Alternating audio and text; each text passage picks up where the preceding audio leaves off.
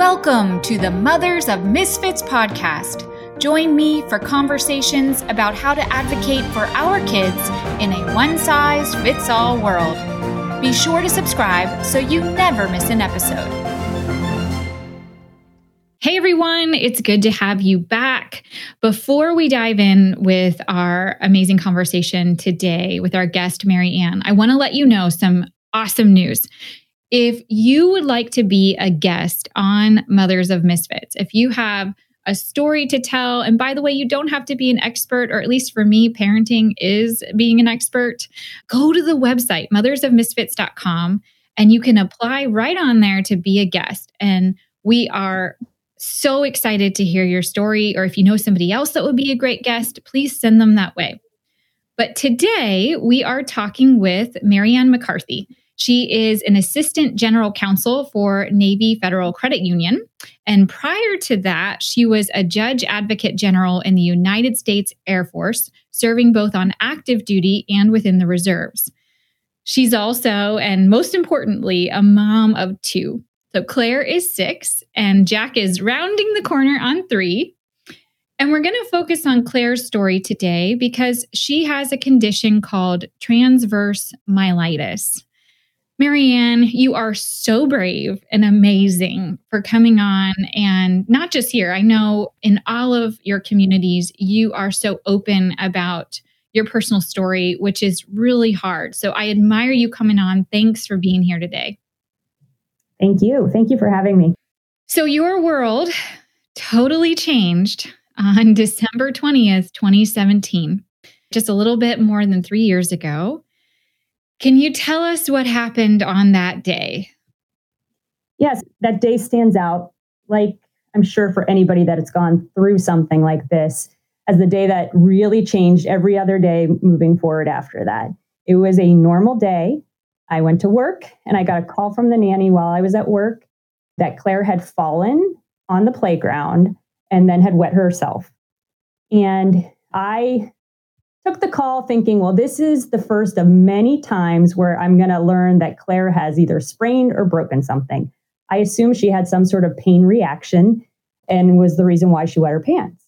She had been potty trained for over a year. She potty trained within a day or two, never really had an issue, never looked back, no accident. So it was unusual. But to me, I thought, well, this is just a pain reaction to a sprain on the playground. She was super active. And the nanny was sort of panicking and said she was going to call 911.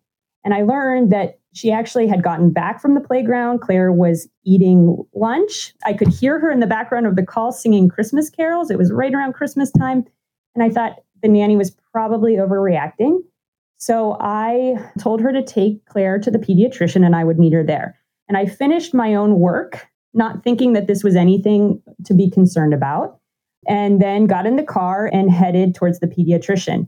And on the way, I called my mom and told her, of course, Claire had an accident. And here I go again, leaving work and trying to juggle, being a working mom. Mm-hmm. And I got to the pediatrician's office and Claire was huddled in the back of the car in the nanny's arms and she had defecated. And at that point, I knew something different was going on. And I immediately scooped Claire up and took her to the emergency room. Never even went into the pediatrician's office. Though I had called the pediatrician on the way and told them we were coming, they said, go to the ER if she's not walking. And I said, no, I think this is probably just overreacting. But as soon as I saw her, I knew there was something else happening. And it's sort of like a mother's intuition, like you just know your own child and you know that there's something more happening there. So when we got to the ER, it was just sort of a surreal experience where there was sort of doctor after doctor kept coming in. Claire seemed fine to me, sort of emotionally and mentally, and was just refusing to stand. And, the doctors would come in and do reflex tests on her feet, and they would ask her to lift her legs up and down, and she would say, she would do as she was told, and then they'd say, can you wiggle your toes? And she would say, I can't. And that was sort of the end of her, she's only 3 at the time. So that was sort of the end of her description about what was going on. And I called my husband and I told him where we were. He was in the middle of a jury trial himself. And I said, don't panic. She's fine, but I just want to let you know where we are. Well, of course, he got in the cab and came. And I think, he also sort of sensed something weird was going on. And so when he showed up, he and I both kept asking each other questions. Do you think she's faking it? Can a 3-year-old fake something like this? We tried to trick her to stand up, even to say, like, let's go see Santa. And she sort of buckled at the knees. And that's where we really realized something weird was happening, but we had no idea what at that point. And like I said, doctor after doctor came in and they kept saying, we're going to ask another specialist to come over. They didn't really say anything to us, which was strange. And then they asked to transfer us to a different hospital and said that they wanted to roll things out. And so we took her ourselves to the other hospital. They wanted to put her in an ambulance. And we thought, there's no reason why we can't carry this 3-year-old in our car and take her there. She didn't seem to be in pain. And so when we got to the second hospital, it's sort of the same process happened where several doctors came in, did some reflex tests, then left, and then, kept this sort of subtle suggestions that they needed to talk to other people and then that they needed to roll more stuff out. So ultimately, they started saying things that were very scary, like tumors, multiple sclerosis. We need to roll those sorts of things out. We need to do a spinal tap. We need to do an MRI immediately. And so that's where, you start to realize sort of the magnitude of what's happening. Yeah. And this all happened in a span of a couple of hours, right? So you're going from, she just, kind of sprained something to, oh my gosh, we're thinking through major life-changing diagnoses, right? Right. But when you look at Claire, she seemed happy. And so I didn't panic immediately at first. And actually, I don't think I panicked for a few days, to tell you the truth, because her attitude about it didn't seem to be bothering her. And so I sort of took her cue. And the doctors weren't saying enough to really scare me immediately. They said they needed to rule things out. And so we did. And so we went through the process of the MRI and the spinal tap. And they came back in the middle of the night. It was 4 a.m, I think, when we had been admitted to the hospital. And they had started intravenous steroids to try to get her calm and see if they could get whatever was causing her paralysis to ease up. And they came in and said that she had inflammation in her spinal cord. And they diagnosed it as this thing called transverse myelitis, which apparently is a total random autoimmune reaction that children experience, but also adults. So we got the diagnosis the very first night that she ended up admitted to the hospital. They did the MRI and the spinal tap and determined that there was no lingering virus that they could tell that caused this problem. There was just residual inflammation in the spinal cord that showed up on the MRIs. And we noticed throughout the next couple of days, we were in the hospital for 4 days, 4 nights, doing intravenous high-dose steroids to try to reduce that inflammation. She got worse before she got better. She started planking her body, which was terrifying, but they told us that we were going to start to see some results quickly. And we did. And within those first couple of days, she started to stand and then slowly walk with a little baby walker.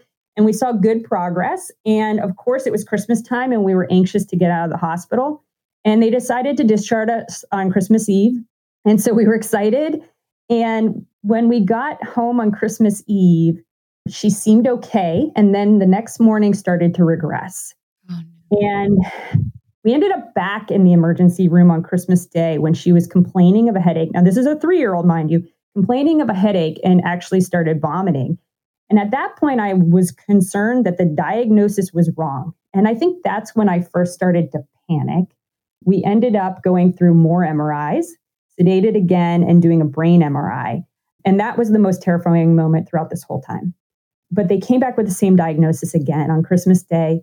And we did 4 more days in the hospital with intravenous drugs and again saw some good improvement.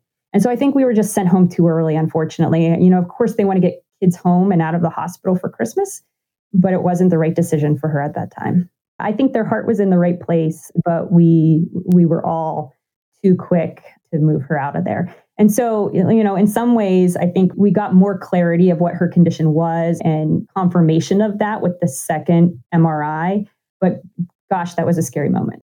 Oh, I can only imagine. So in layman's terms, what is transverse myelitis for those who have never heard of that term before?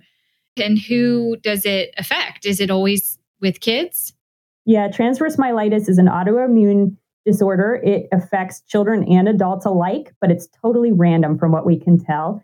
It is the body's way of trying to react to some sort of virus or, some sort of complication, and instead attacks itself, essentially, attacks its own spinal cord, and it creates inflammation in the spinal cord. And for Claire, it has caused long-term permanent nerve damage that now affects her mobility and her feet movement. For a lot of people, it can be even worse. It can cause paralysis all the way up to the neck. Do you have any idea what brought it on for her? No, we don't. They're trying to identify if there are certain types of viruses or immune system reactions that are being triggered, but we have not identified anything in Claire. We've never been able to identify any type of virus that she had or antibodies that she now has that created this problem. Is she at risk for this happening to her again, or could she have further damage from this? Thank God, no. They don't think so. They think this is just a one-time random response. And, from what we've heard from other people, that's the case as well. Are there any warning signals? Could you have seen this coming? I'm sure you just rack your brain and this has to haunt you. It haunts any parents, woulda, coulda, shouldas. But is there, for those listening, is there something to be on the lookout for? I wish I could say yes, but unfortunately, no. I think it comes on fairly quickly and you wouldn't recognize. So she may have had a cold or a fever, something minor though, a runny nose, things that you wouldn't recognize as being a major problem like this. And it wasn't until literally she was running and grabbed her legs and sort of collapsed. So the doctors think that she may have sensed some level of paralysis earlier. A 3-year-old's not going to be able to describe anything for you as being unusual or different. Maybe an adult would start to sense it, but from all the cases I've read about it, it comes on fairly quickly. The paralysis will start low, but increase pretty dramatically pretty quickly, like within a couple hours or a day. So it's scary. It's scary stuff. How common is transverse myelitis? So this is incredibly rare. It happens completely randomly and they don't know why, but it is a very rare disorder. And I'm thinking, putting myself in your shoes, your child is just diagnosed with this very scary, rare disorder, and probably you had way more questions than answers. How did you get answers? Are there communities out there? Were you able to connect with other parents or families? I mean, I know we're doing this podcast so that this can be a resource to other families, but where did you go to learn more? Yeah, of course, my husband and I both get on the internet right away. We did a lot of research ourselves in that fashion. We talked to a number of doctors. And as far as resources, there aren't a ton, to be honest. There are a couple sort of Facebook groups, moms and dads of kids with transverse myelitis, and just a transverse myelitis sort of association. And I found those to be both helpful and frustrating because no two stories are alike. And so you're looking for glimmers of hope within different people's stories, but also always comparing yourself and wondering, how your case is different. And so you're not always getting a lot of answers, but you do find support in it. And yet I found myself starting to post things about Claire and her diagnosis, sort of the things that we saw ahead of time, the things that we've seen since, different things that we've tried over the last 3 years to gain some relief, because there's a number of different drugs and surgeries and types of medicine that we've gone to, and some have worked and some have been incredibly frustrating. And so I think it can be a really good resource for people, but you feel like you're on an island sometimes, despite having those types of resources, because again, your case is unique and you want to find the answer that's right for your child. And there wasn't immediate answers out there. On that note, you have overseen Claire through 2 surgeries now in the last 3 years. And from what I've gathered from your writings on this, those surgeries were not easy, obvious answers either. And I think you had to do a lot of digging and advocating to make those surgeries happen. Can you talk us through what those surgeries were and what they were accomplishing for Claire? Yeah, so initially, we thought that Claire would make a full recovery. And the neurologist was very disappointed when we went back about 6 months later. And she actually had seemed to us to have gotten a little bit worse in that time. She, like I said, she had started to walk with a baby walker, and then she was walking on her own, but with a hitch and a club foot. And we saw over time spasticity set in. It's basically the nerve response going from her spine to her brain wasn't correct. And as a result, the muscles were clenching inward. And with additional time, you see atrophy set in and the muscles that are responding start to give way. And so she seemed to be weaker to us. And they said, well, nothing actually changed. It's not that her condition got worse or the inflammation got worse. It's that the muscles now that should be responding to nerve responses aren't working. And they haven't been working for a while. And so you start to see deterioration. And so we tried a number of things to try to get her to be more mobile. We tried muscle relaxers. We tried orthotics. We tried what's called Botox injections and serial casting, where they literally cast her feet into position to try to stretch them back out. And it worked for a short time. And then the spasticity would come back and she would be walking on the sides of her feet, which then, of course, causes all sorts of collateral damage to hips and ankles and knees. And so we felt like we were pulling our hair out. There was a lot of doctor's appointments, talking to different specialists, talking to orthopedics, talking to physical medicine, lots of physical therapy. And we felt like we were trying to put Band-Aids on symptoms, and we weren't ever getting to the root cause of what the problem was, which is a neurological condition. She had a problem in her spinal cord. And so neurology said, we wish she would have made a full recovery, but she didn't. And unfortunately, this is where you are. And we didn't really like that response. That didn't seem like good enough for Claire. You know, it's very frustrating. They would say, well, it could be a lot worse. And we would go to clinics like Kennedy Krieger in Johns Hopkins, which is the best of the best, right? And you would realize when you walked in there how severe some kids' conditions are.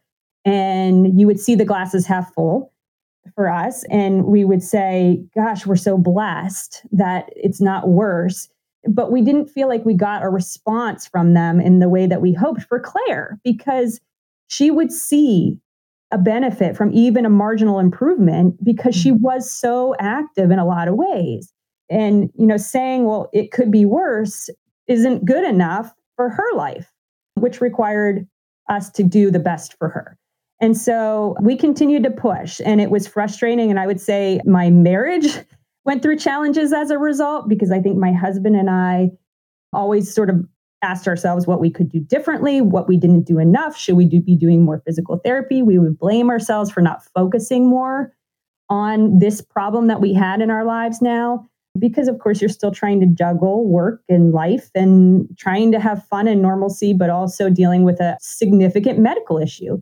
And a newborn. You had Jack in all of this. Yeah, it all happened when I was 8 months pregnant. So that was, add that to the mix. But I think in the end, we went back to neurology. And I, on a whim, said we were going through our first surgery with Claire, which was a tendon transfer. It was a recommendation by the orthopedist to pull the tendons in the other direction and try to get her feet flat. And I just had this feeling that we were once again putting a Band-Aid on a symptom. And I went back to neurology yet again. And I said to them, I just want to make sure that there's a holistic approach here, that this is a neurological condition that we're treating with orthopedics. Is that right? I want you to know about that. I want you to have some sort of input. Tell me if you're okay with that, because I don't want to limit down the road our ability to do something else for her that we didn't know about right now. And he said, no, I think you're doing the right thing. And literally, as he was walking out the door, he had his hand on the doorknob and he said, but because you asked the question, I'm trying to think outside the box for you. And there's this other thing that they do for cerebral palsy, which is a very different condition than what Claire has, but has a lot of the same symptoms. The spasticity, the clenching of the feet or the hands, that inward reaction of the muscles. And he said, I actually think she might be a really good candidate for this. You could see the light bulb go off in him. He got very excited about this idea, and it was called selective dorsal rhizotomy. It's a spinal cord surgery where they literally go into the spine and try to identify what nerves are not working correctly. They do like electrical stimulation of those nerves and cut off the ones that don't work. It's permanent. So once you make that decision to cut them, they're never coming back. But if they're not working correctly, why do you need them? They're actually the ones that are causing these problems. And the light bulb went off. He called me later that night having done some research on it, the orthopedist got super excited about this idea. And it was a big deal that we then started to go to various specialty clinics around the country to ask them about whether Claire would be a good candidate for this. And it's sort of heartbreaking for me to think about all the cases out there of kids with various conditions that don't have someone advocating for them, that don't have somebody saying, think outside the box, that don't have somebody taking them a second or third or fourth time, because there's hope in a lot of these things. And there's ways to think about conditions maybe in a new way. Mm-hmm. And that's what we hear so many times on Mothers of Misfits is, you know your child best. You are your child's best advocate, and don't let up. Don't feel intimidated. Don't take no for an answer, right? You've got this. And I'm hearing that in your story too. It took a lot of pushing. It took a lot of closed doors before you got an open one. And thankfully, you got to the surgery. This just took place. You got home again Christmas Eve. So a lot of happenings for your family around Christmas time. And she had the surgery. You just shared with me she's in cast all the way up, well, almost close to her hip, right? That's right. Yep. So the surgery went well. The surgery is just the attempt to take away the bad signal. It doesn't fix the feet, but it will give us a fighting chance of being able to fix the feet now, because the problem in the past has been we're fixing the feet, but not the source of the problem. And so the problem keeps coming back. This time we're hoping that, which is still a long process. This is a marathon. It's not a sprint. We now need to fix the feet because we've taken away the spasticity, the bad signal that's been happening. So when she had the surgery, there's a small incision in her back. And within a couple of days, they had her standing, but it didn't look good still. And you want, the feet to just spring back into position. And that's not what's going to happen. This, again, is a process. And that's why she has these long leg casts right now. She can't walk at all. It's a process to slowly move those feet back in position the same way when you put braces on your teeth, you're slowly wrenching them. It's been extremely uncomfortable for her, more so than the surgery itself. This has been tougher because she can't walk. So she has no mobility, but she also is very uncomfortable. And she wakes up in the night. She has various medicines to try to deal with some of the pain that is associated with this. And then we think once we're done with this casting, there will be a series of surgeries that will still need to take place. But the hope, and the verdict is still out on this, but the hope is that the spasticity won't return and those feet will stay. And my husband and I think even if we can just get a straighter platform for her feet that would fit better in an orthotic, that would give her whatever assist she needs. She might not have the strength that all the other kids have, but that would be a huge win. Oh, that would be huge. Because of course we worry about, if she continues to move in this poor way, that there will be long-term consequences for her beyond what we even know right now. She's only 6 years old, but, our fear was that she was going to be in a wheelchair by the time she was in high school. And maybe we've reversed that. You wrote something very beautiful, but difficult on Facebook a few weeks back. And I'd like to read an excerpt from that because I really feel like a lot of folks listening can identify with you in this, even if their child's not going through what Claire's going through. We have all faced those circumstances as parents where we faced a tough time and there's all the emotions around that and all of the self-talk. So I want to read this and then get your reaction again to your own words. So you said, the last 3 years has been colored by waves of different emotions. Sometimes there is still disbelief that this happened. Other times there is frustration that we can't fix it. And certainly we are plagued by questions and doubts, wondering what if we did something different, earlier or faster. We're still trying to accept a new normal and have learned to temper our optimism. There have been some truly ragged, exhausted moments and other times that Mike and I kick ourselves for easing up the search for answers or more, better, different rehab. But I think we've both started to find some solace in focusing more and more on trying to first give Claire happiness in a way that's tailored to her interests and her abilities, capitalizing on her many gifts and talents in the same way that we're trying to get her body to adapt to the dysfunction that was thrust upon it. We're trying to adapt our minds and how we feel about it. I thought that was so beautiful.